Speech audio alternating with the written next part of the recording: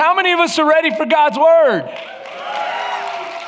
Amen. You know, we're called to come into his house with expectation in our heart. We're called to come in expecting to meet with him. And when we do, there's always a blessing, always a blessing. So let's just get right into it. We've been talking about Vantage. That's our overall arching sermon series topic. Vantage is, according to Webster's, or I forget where I got this, maybe it was definition.com or something like that. A position giving a strategic advantage, commanding perspective, a comprehensive view. So we shortened that and said just a better point of view or a better perspective. A better perspective. Can we agree that God has a better perspective than we do? A better point of view than we do. He has several advantages to us. To name a few, he's omniscient, omnipotent. He is in every sense of the word perfect. And so when we rely on him, we're better off than relying on ourselves. As a matter of fact, we talked about this before. We said that the Bible indicates very, very clearly, oftentimes, that there is a way that seems right to man. But in the end, it leads to destruction. There's a way that seems right to man, but in the end, it leads to destruction.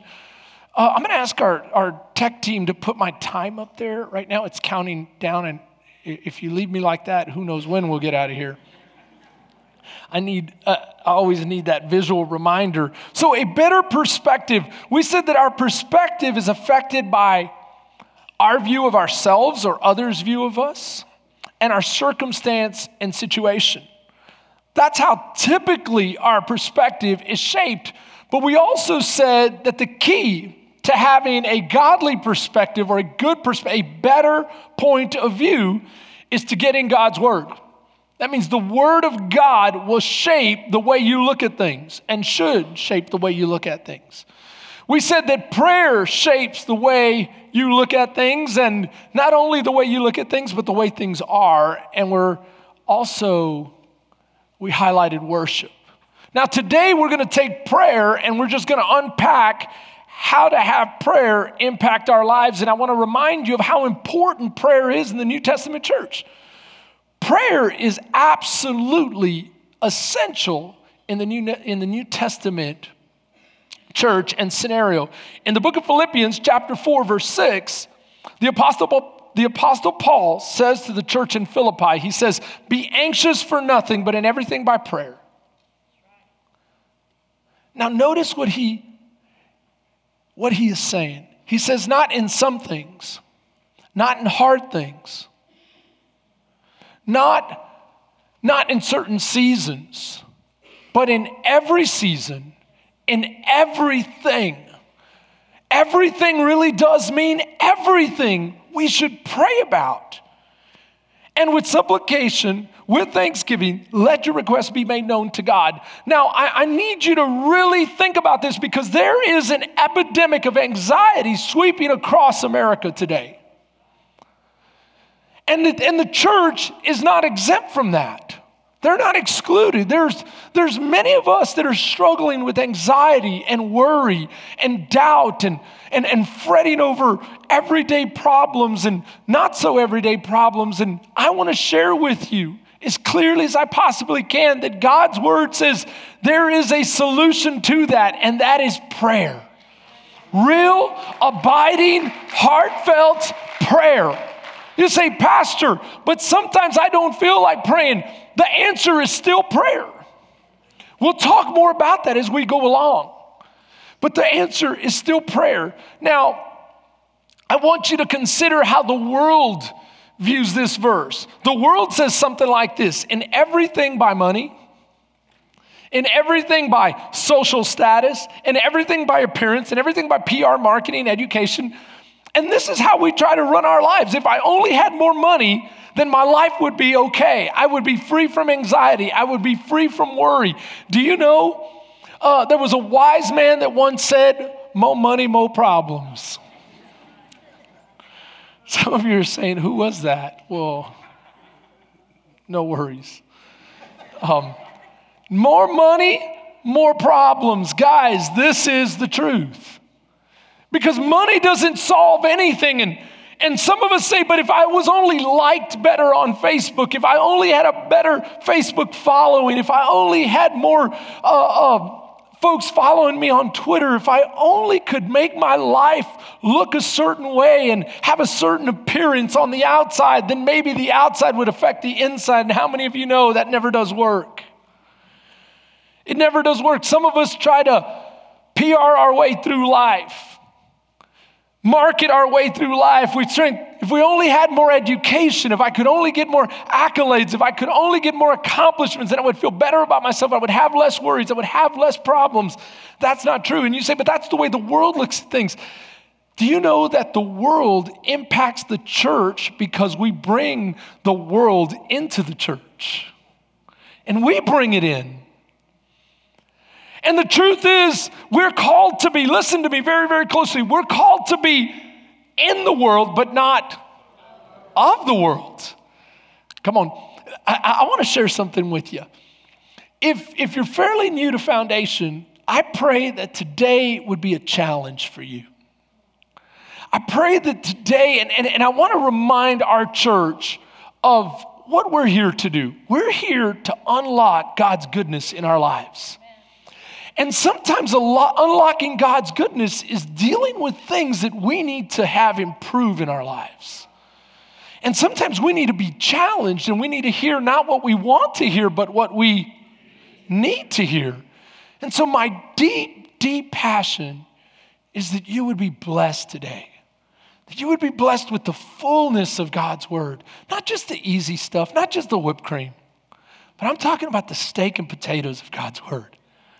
That will grow you and nourish you and inspire you in a deeper way than just getting a sugar high. So today I want to talk to you about, being in the world but not of the world. Our citizenship is not here on this earth. It is heaven bound. We're heaven bound. And so we hold to a higher allegiance. We have a higher allegiance. That is heaven. Rules in our lives and should rule in our lives. Now, I'm going to be the first to tell you that I preach a whole lot better than I live. Can I just be the first to say that it's easier to talk than it is to walk? I can preach a great message with my mouth, but my feet don't always cooperate. And my wife is quick to check me on that. She is quick to say, Pastor, that's her way of saying, you're good at preaching, but now when you're at home, it's time to live it, Pastor. It's time to live it. And I get that, but can I say we have to try a little harder? Because the American church has been focusing on money for far too long. If we only had more money, we could build more buildings, we could have more programs, we could have more of this, we could have more of that. The truth is, without the power of the Holy Spirit, we will affect no change. It's the power of the Holy Spirit that brings the change. If we could only be more well-liked. Someone told me the other day, Pastor, we've got to be mindful of our Yelp status and our Facebook likes and what our rating is here and there. Can I tell you, the New Testament church could care less about that. Because at the end of the day, they understood that the world would not love them, the world would hate them. And that the power comes from God loving us and God's approval of us and God liking what we do and God anointing what we're doing. And when the Holy Spirit falls and the ground begins to shake and the wind begins to blow through and the fire begins to burn bright, then we become the city on a hill that shows the difference of what Jesus can make in a person's life. And when your marriage is strong and when your children are honoring God and when God is blessing your life in such a way that even the hard times can be a testimony to those around you, they begin to notice and they begin to say, there's something different about your family. I can't put my finger on it, but you've gone through challenges in such a way that you exhibit God's grace all over you. You drip of God's grace. You smell of God's grace. I want to be more like you. Can you tell me? Can I come to church with you? We're talking about a mighty move of God that goes beyond social status, that goes beyond appearance, that goes beyond marketing. I'm talking about inviting heaven down to impact our life and our world. How does this happen? Well, Jesus put it best when he said, it's not about money. Listen, and Jesus went into the temple and God drove out all of those who bought and sold in the temple and overturned the temples of the money changers and the seats of those who were selling there, right? And he said to them, it is written, my house shall be called a house of prayer. That's the key right there. When God's house begins to pray and we come into an intimate relationship with him, then things begin to change because heaven begins to make its presence known here on earth in our midst. What am I talking about? Well, first of all, I want us to know, church, that it's time. It's time for the American church to wake up. What do I mean by that? I mean that we've been playing church for too long. We haven't had a great awakening in quite a while, and I think we're long overdue for it. I think it's time for revival to sweep across this country, and many believe that Jesus' return is right around the corner. If you look at prophecy, I could prove it to you from God's word. There's no more prophecy to be fulfilled other than the rapture. Some of you are going, whoa. Yeah. Israel is back in the land. Hebrew is being spoken again. The shekel is being used. A nation was born in 1 year, in 1 day, and then the labor pains. We're seeing all the prophecies from Ezekiel, Isaiah, Daniel, Jeremiah, Zechariah. It goes on and on. They have been fulfilled. And so if Jesus is returning, then we need to start to wake up. And listen to what Jesus said to his church. This is one reason I believe that the rapture will take place prior to the 7 years of tribulation. When you read the book of Revelations, you have the first 3 chapters. I said 3. The first 3 chapters deal with, listen to me very closely, with the church. In chapter 4, John is raptured into heaven. And he is shown some of heaven. When he returns, the focus shifts to Israel. It's all about the Jewish people, the last part of the book. That's when you deal with the 7 years of tribulation. Even Paul says this. He says, until the end of the time of the Gentiles will Israel be called back. That means there is a church age. That's what we're in now. This is the time of the Gentiles. That's you and me. Israel has rejected their king. When the time of the Gentiles is complete, they will come back to their king. The focus will be on them. If you look at the outline of the book of Revelations, you see that exact outline. You see the church age, talking about the 7 churches. 7 means time of completion. When the church age is complete, the rapture takes place. 7 years of tribulation unfold, the return of the king. Boom. That's Revelations. Okay? So watch what he says to the churches. I'm going to summarize what he says to the churches very, very, very, very quickly. Ephesus, you've left your first love. You need to return to it. Smyrna, be faithful. Keep doing what you're doing, even if it costs you your life. Pergamos, stop compromising. Thyatira, stop tolerating. Sardis, wake up. Philadelphia, keep up the good work. Laodicea, stop being lukewarm. So out of the 7 churches, 5 of them received rebukes. Only 2 received commendations in terms of no rebukes. So you say to yourself, well, what age are we in? If you follow the idea that each church represents a time period in church history, and if you believe this could be the end, then we would be in Laodicea where we need to, stop being lukewarm. But I think a more appropriate way to look at it is this way. Every church represents a certain type of person. And throughout the ages, there have been people that have been part of each church. That's one way to look at it. So if you look at this and you say, ooh, what church would I be a part of? Am I the person? Am I the church person? That means in this place, there's all 7 churches represented. Would God say, keep up the good work? Or would God say, wake up? Would God say, stop being lukewarm? Would God say, you used to burn bright for me. I was your first love, but somewhere along the lines, you replaced me. I'm not your first love anymore. What is it? Well, I tell you, the key to all of it is relationship with God, and relationship comes by prayer. Prayer is the mechanism by which God invites us to have relationship with him. It is so important in the New Testament that it's found throughout. Everywhere you look, in every epistle, you see Paul, you see the apostles, you see all of the New Testament highlighting prayer.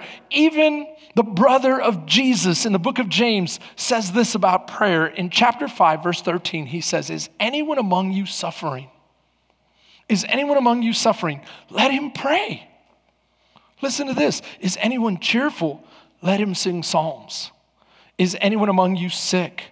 Let him call for the elders of the church and let them pray over him, anointing him with oil in the name of the Lord. And the prayer of faith will save the sick, and the Lord will raise him up. And if he has committed sins, he will be forgiven. Confess your trespasses or your sins to one another. You say, well, Pastor, I don't understand that. We'll talk more about this, but what you need to understand is this. God forgives you, your brothers heal you. Do you hear that? God forgives you, but your brothers help you heal.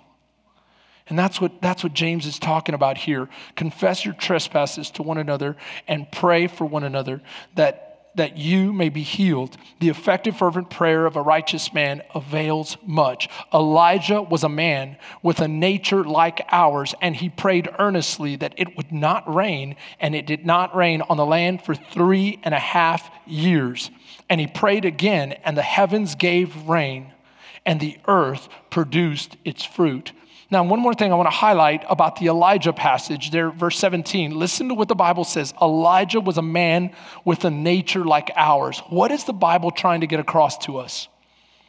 He was a man just like us. I know we think of Elijah as super prophet, as the one who called down fire from heaven on Mount Carmel and did an amazing thing when he defeated the prophets of Jezebel. And he was like the man, right? Elijah, there's no prophet greater than him. But can I tell you, the Bible is saying he was a man just like you. He was a person just like you, ladies. He put on his pants, as we would say today, how? One pant leg at a time. That means it is possible to have this kind of power if we would only pray. So stay with me on this as we go through.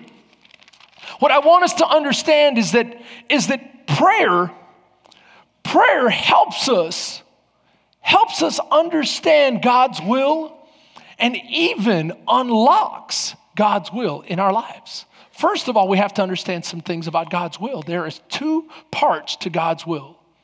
There is God's conditional will, and there's God's unconditional will. When we talk about God's unconditional will, we talk about that facet of his will that's going to be accomplished with or without our help. It doesn't matter what we think, say, or do. He's going to have his way. We talked about that last week in the book of Daniel when God says over and over, the Most High is what? Sovereign over the kingdoms of men, and he gives them to anyone he wishes. He does what he wishes, how he wishes, with whom he wishes, as long as he wishes, for whatever reason he wishes. And so we need to remember that. And it also says in the book of Daniel that heaven rules. So when we talk about God's unconditional will, there's times where God is moving, and it doesn't matter what's happening in history, his will is being accomplished. But there's also a facet of his will called his conditional will. This is when he invites us to be a part of his movement on earth. where he has certain good things that he has set aside. He has a certain plan. He has a certain desire. He has a certain design, and he invites us to help it come about on the earth. You say, but wait a minute. Can you show me this from Scripture? Well, a quick little verse that shows this is in 2 Peter chapter 3, verse 9. 2 Peter chapter 3, verse 9 says this: "The Lord is not slack concerning his promise, as some count slackness, but is long-suffering towards us, not willing that anyone should perish." Now that's what the New King James Version says. In the ESV it says, "not wishing that anyone should perish." In another version, I forget which one, I read it in multiple versions, it said, "not desiring." So it's true that you can see throughout Scripture, God desires that the world be saved. God desires that all would be saved. But that's conditional upon what? Upon us accepting Jesus Christ as his Lord and Savior. If God is giving you a gift, and I give you this gift, Josh, watch what Josh has to do. He has to open his hand. So the condition is, I'm giving you the gift, but do you want it? Do you desire it? Are you going to open your hand? Well, that's how you receive a physical gift. How do you receive, thank you, Josh, how do you receive a spiritual gift? The same way, you open your heart, you open your life, you receive the power of the Holy Spirit. And so this condition is found throughout Scripture as well, where God says, how I wanted to do this for you, Jerusalem, but you were not willing. You see this throughout Scripture where Jesus says to Israel, these were my plans for you, but you chose a different route, Israel.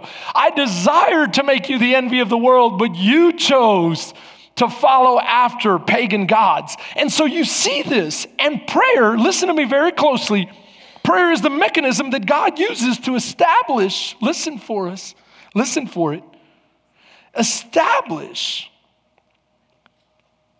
his will in our lives through his conditional will.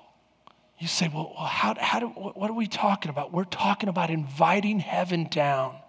We're talking about having heaven impact our lives. We're talking about establishing heaven's dominion in our lives, in our church, and in our community. You see this even in the book of James. James says this in chapter 4, verse 2. He says, you lust and you do not have. Now listen to me very closely. Lust is a desire. It's a desire in our hearts. Now a desire turns to lust when it becomes fleshly. How do you keep it from being fleshly? You take it to the throne room and you let God refine your desires. This is what the Bible says in the Old Testament when he says, if you delight in him, he will what? Delight yourself in the Lord and he will give you the desires of your heart. See, many of us believe we delight in God and he'll give us what we want. Maybe it means delight yourself in God and he'll give you what you ought to want. Do you see the difference? He gives you what you ought to want, and so you keep it a good desire versus a lust. But watch closely what James is saying. You lust and you do not have. You murder and covet and cannot obtain. Can I just tell you that's been me? I start wanting something. I start desiring something. I never bother take it to the Lord, and so then it goes awry. How does it go awry? I start looking at other people when they're getting what I want and I start criticizing them. I start backbiting. I start backstabbing. I start saying, well, they're not all that. I used Jamie in the first service. Jamie's all swole and buff and he looks good. And I was like, the one way is I want what he has, but I could start criticizing by saying, you go, well, what do you say? I said, well, he ain't all that. Look at him thinking he's wearing a medium when he should be wearing a large. And I start... Jamie's not here. He left. But I start downing Jamie and saying, man, look, that's just that. Look, man, who does he think he is strutting around like he's all that? And this, no, watch what the Bible says. I'm murdering him. I'm coveting against him. And I cannot obtain it. Why? Because I'm fighting and warring within myself. And what I should be doing is going to God. But listen to what God says. Yet you do not have because you do not ask. So there are some things that God has in store in heaven for you with your name on it. The Bible puts it this way. For you are God's workmanship created in Christ Jesus to do good works that He has established for you to do. And they're in heaven. All you got to do is unlock the potential. And in case you're one of those that have taken John Calvin's teachings and totally taken them to the absurd and saying, I don't have to do anything, I just have to sit here and God's going to do it all, then what are you still doing here? God is saying, join me in this epic, beautiful work of salvation. I have a plan for your life, and it's written down in my book. Yes, but the way you unlock it is you join me through prayer, asking heaven. That's why Jesus said, thy will be done on earth as it is in heaven. Father, come down and impress your will on my life. Impress your will on my life. Use me, oh God. Listen to what he says. And then some of us ask, but we do not receive because we're asking with wrong motives. How about a pure heart saying, Lord, let thy will be done instead of my will be done? And really, really praying. You say, but Pastor, how do we know the difference between conditional and unconditional? Well, God's word is a big clue. Praying's another clue, but how do I know so I can do the least amount of praying? Isn't that where the question's coming from? We always ask because we want to find the loophole. Because if I could just figure out when I'm supposed to be praying, then I could maximize the effectiveness, Pastor. That's what I want. I want to be maximum effectiveness, you know. I want to pray for just those things that I can affect. The things I can't affect, I'll leave them alone. And no. Listen, that's why Paul says, you got to pray without ceasing in 1 Thessalonians. Because it's not always clear cut. God doesn't show you. If he did, that's exactly what we would do. We would only pray when we absolutely needed to. And God says, pray without ceasing. Listen, rejoice always. Pray without ceasing. In everything give thanks. Now, I want you to see the bookends to the pray without ceasing. There's these two bookends. Rejoice and give thanks. And every time you find the subject of prayer, you're supposed to pray and you're supposed to bathe it with joy and thanksgiving. Even Paul says this in the book of Philippians when we said, in everything pray. He says, rejoice. And again, I say, rejoice. And he says, make your request known to God. In everything, by what? Be anxious for nothing, but instead make your request known to God by prayer and supplication with what? Thanksgiving. You'll always see those two bookends.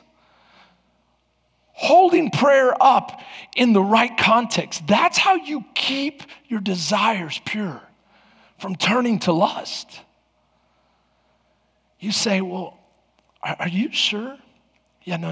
I love the verse in Isaiah. Read with me, Isaiah 65, verse 24, when he says this. He says, it shall come to pass, and before they call, I will answer.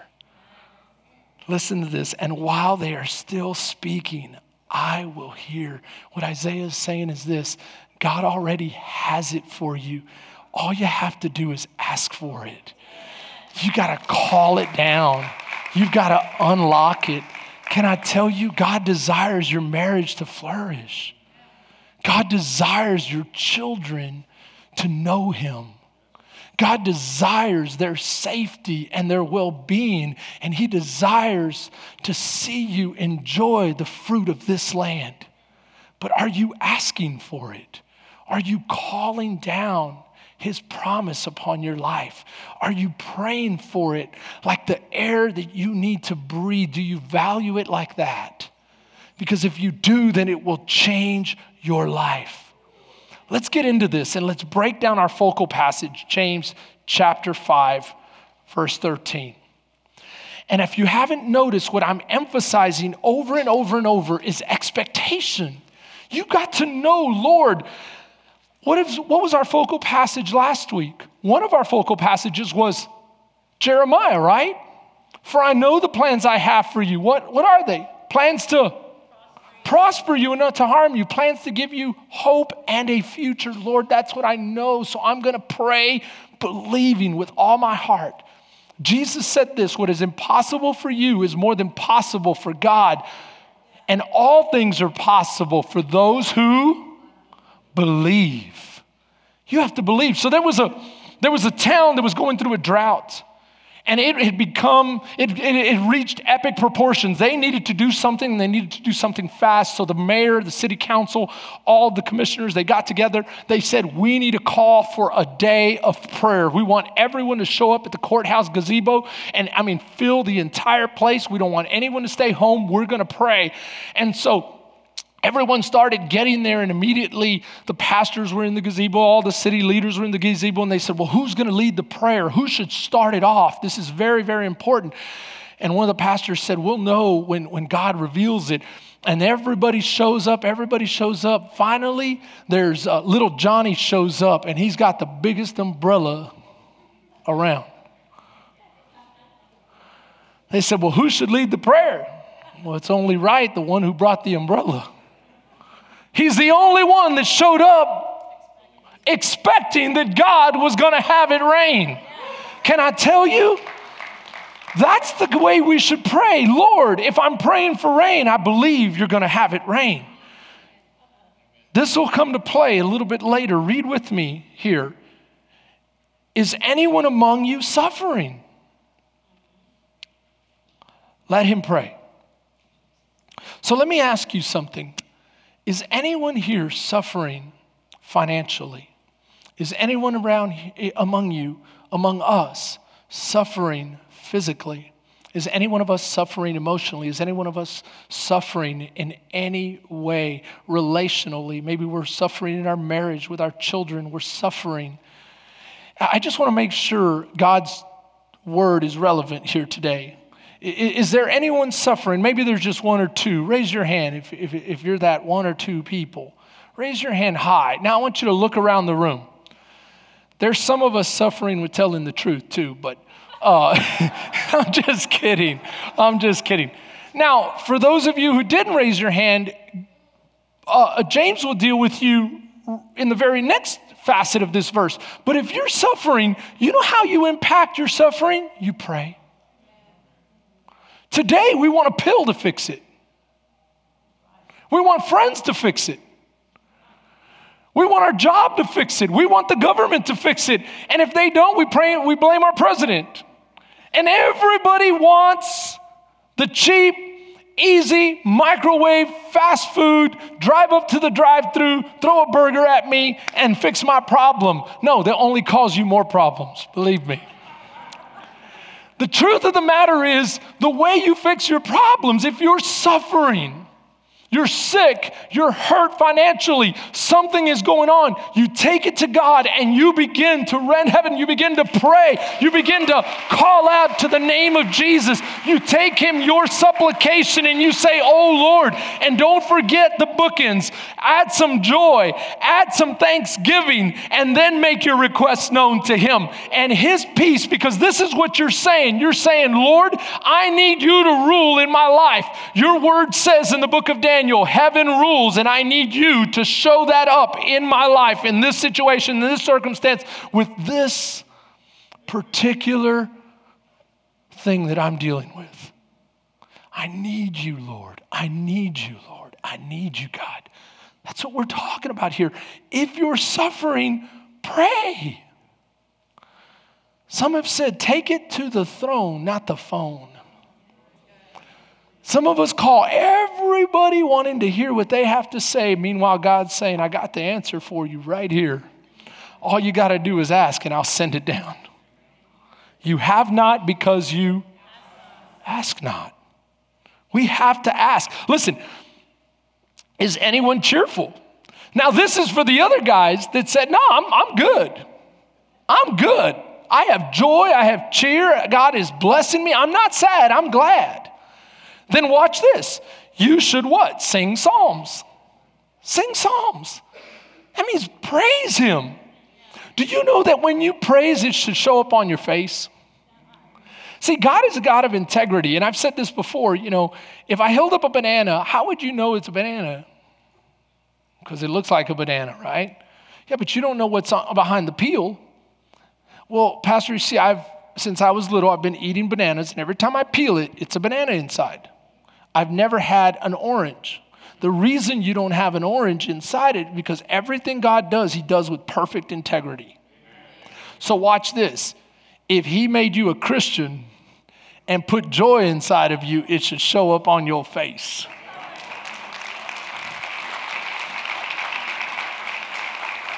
And so when you praise him, make sure you look like you're praising him. Amen.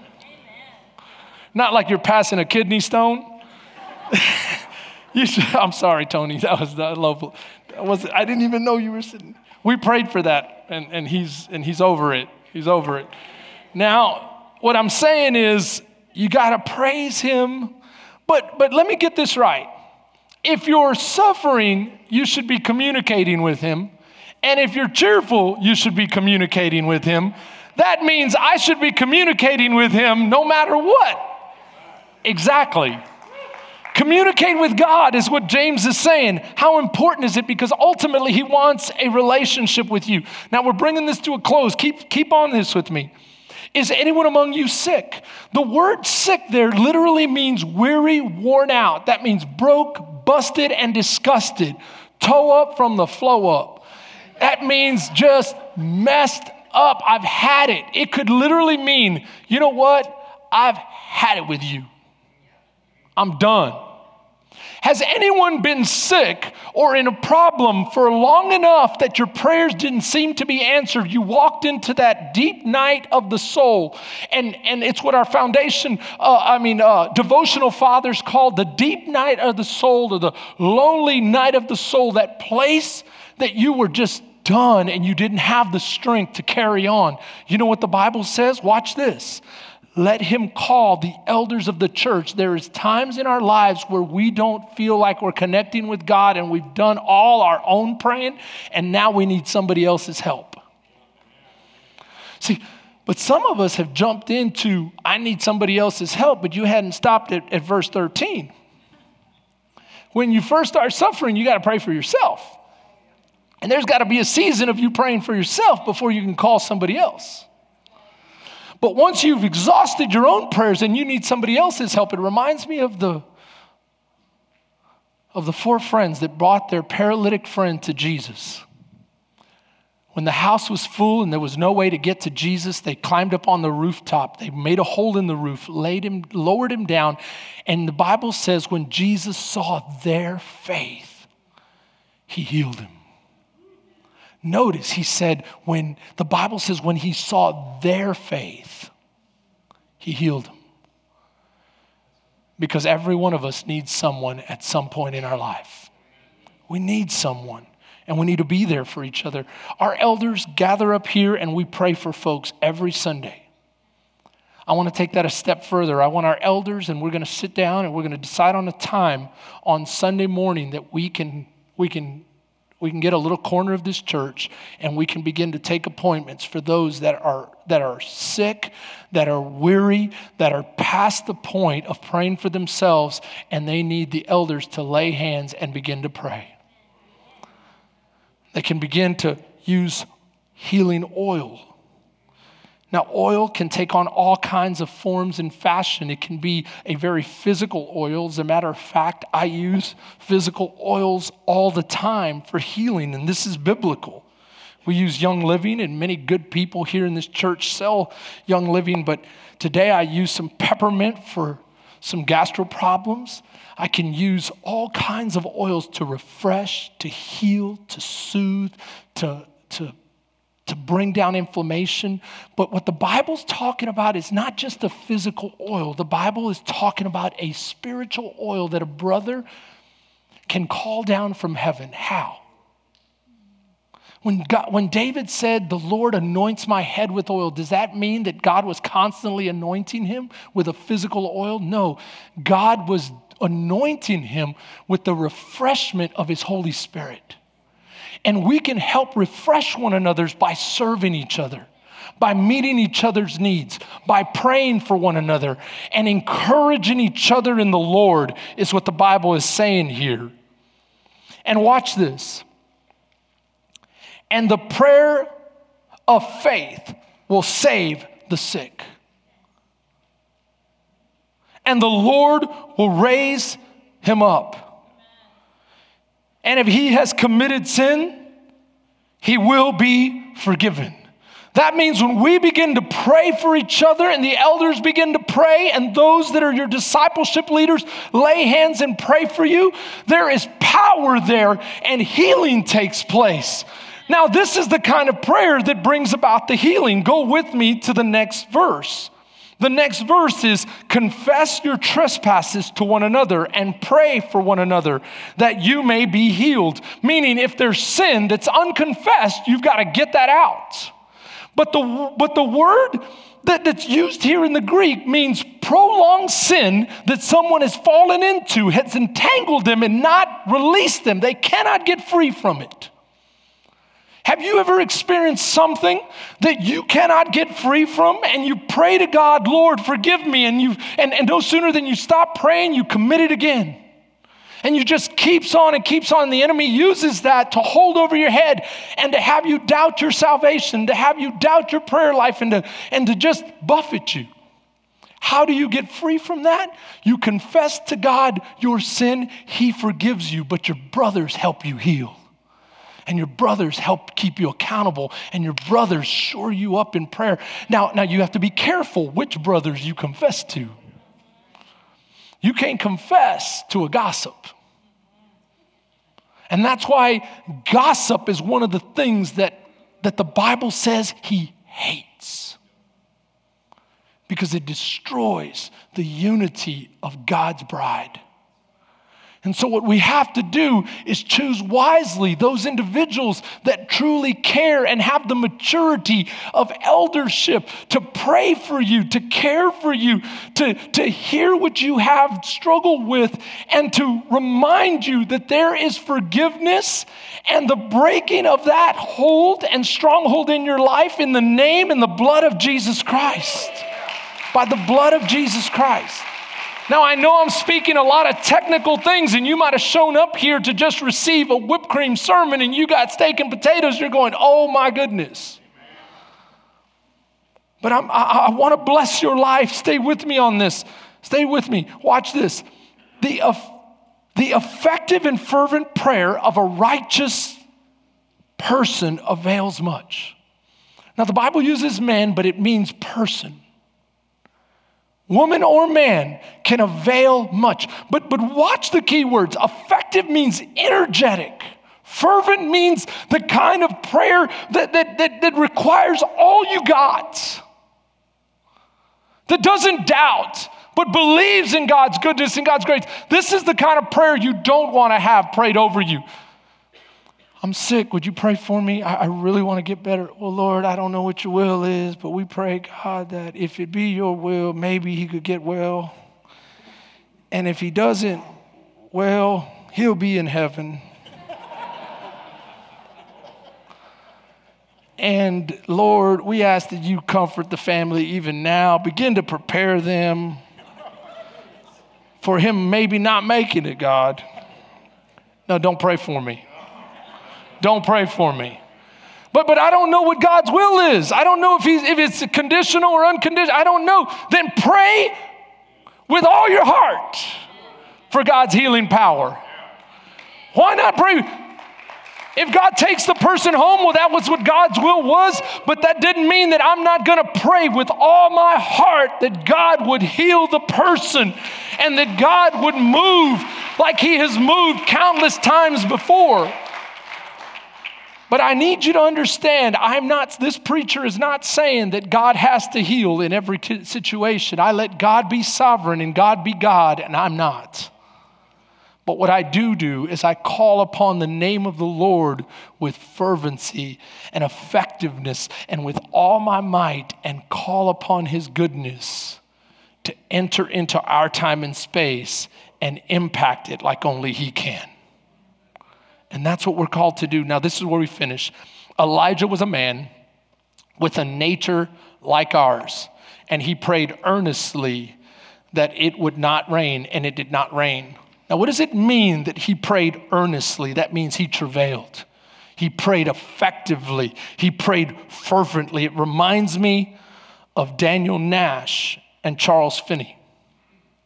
I don't know if you know who Charles Finney was, but Charles Finney was a great evangelist during the Second Great Awakening.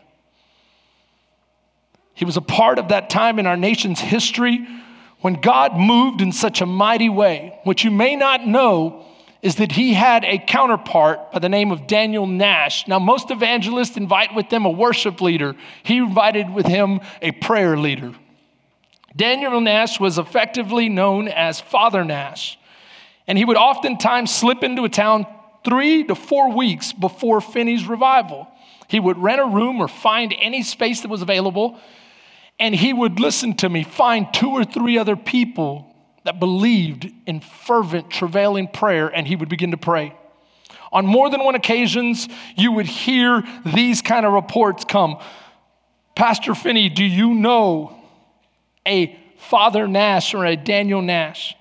I run a boarding house, and Brother Nash came to me with 2 other men, and they rented a dark cellar or a room or some corner of my boarding home, and they went and shut themselves in there, and it's been days they haven't had not one bite to eat.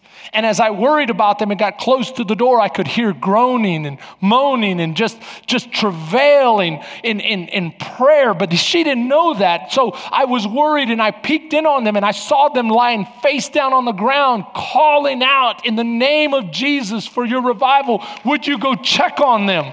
Would you go and make sure they're okay? And Pastor Finney would say, no, they're perfectly okay. They're just travailing in prayer.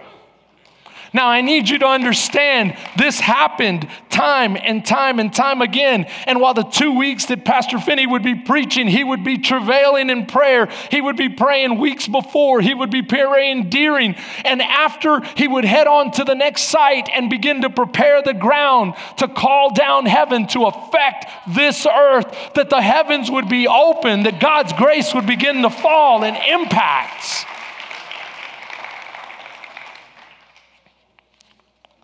What you may not understand is this. Within 4 months of Nash's death, Finney left his itinerant field and became a pastor in New York City. His partner in cracking the gates of hell was gone. If you want to see Father Nash's grave today, you will have to drive to northern New York, almost at the Canadian border. There in a neglected cemetery along a dirt road, you will find a tombstone that says,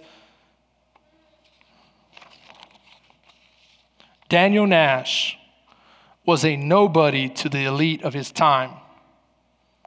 They would have found this humble man not worthy of comment, because he lived on a totally different plane. But you can be sure that he was known very well to both heaven and hell. That's the kind of prayer Isaiah did. If you look at 1 Kings chapter 17, this is where we finish. You find Isaiah. He goes and he tells in 1 Kings chapter 18, verse 41, he goes and he tells, I'm going to ask you to put those verses, verse 41. He goes and he tells Ahab, go up, eat and drink, for there is the sound of abundant rain coming.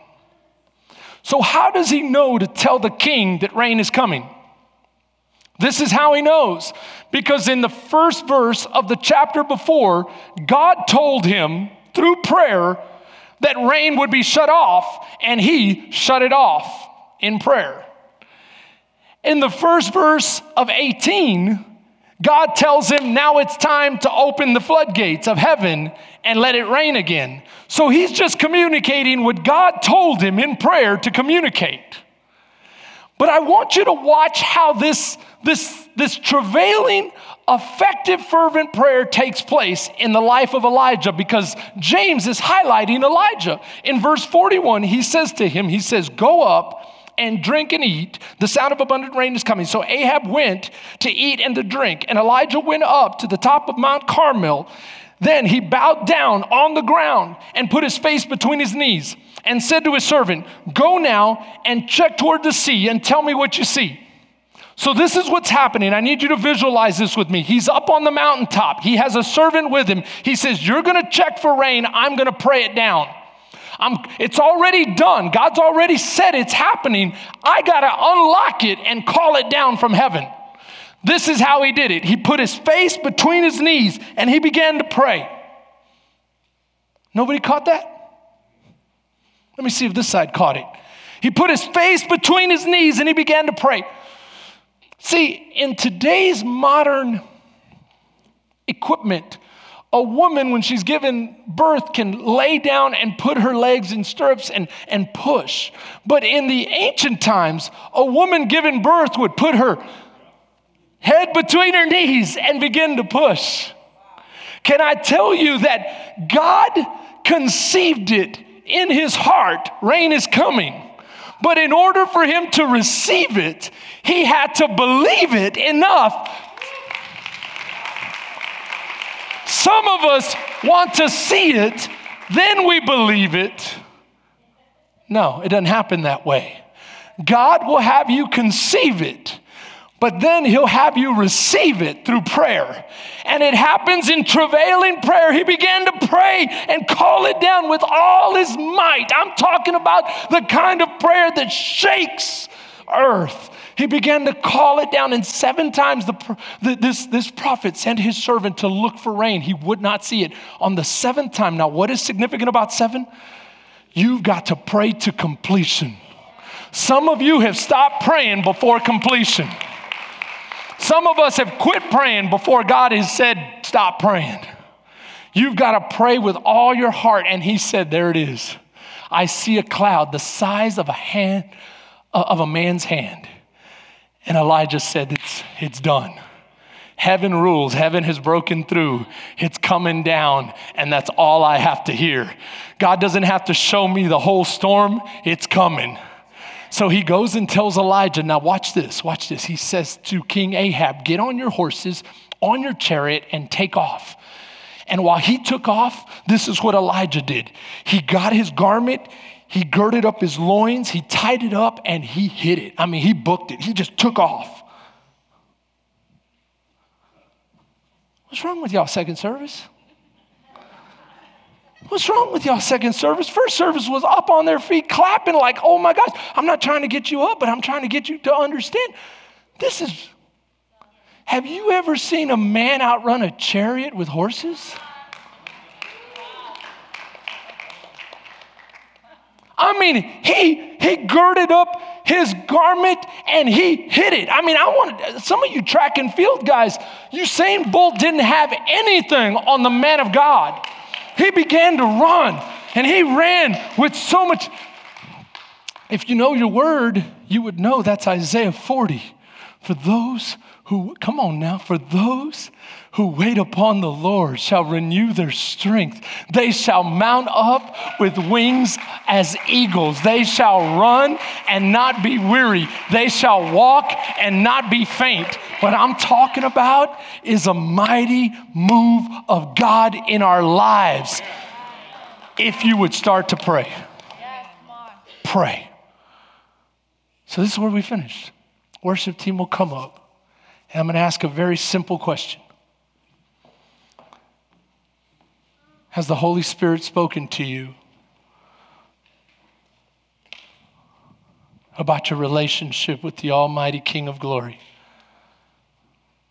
And is he calling you to enter into relationship at a much deeper and intimate level through prayer?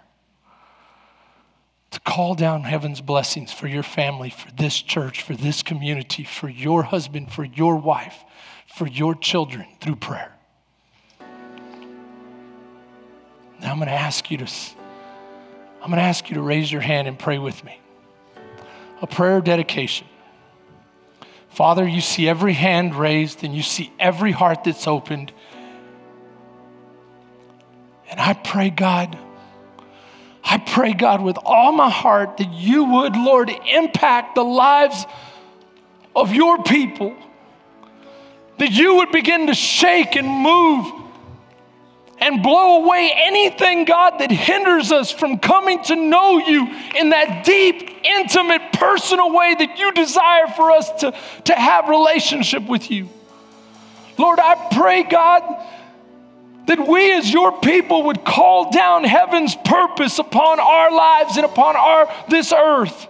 I pray, God, that the prayers would be fervent, that we would learn to travail in prayer with all our might, Lord.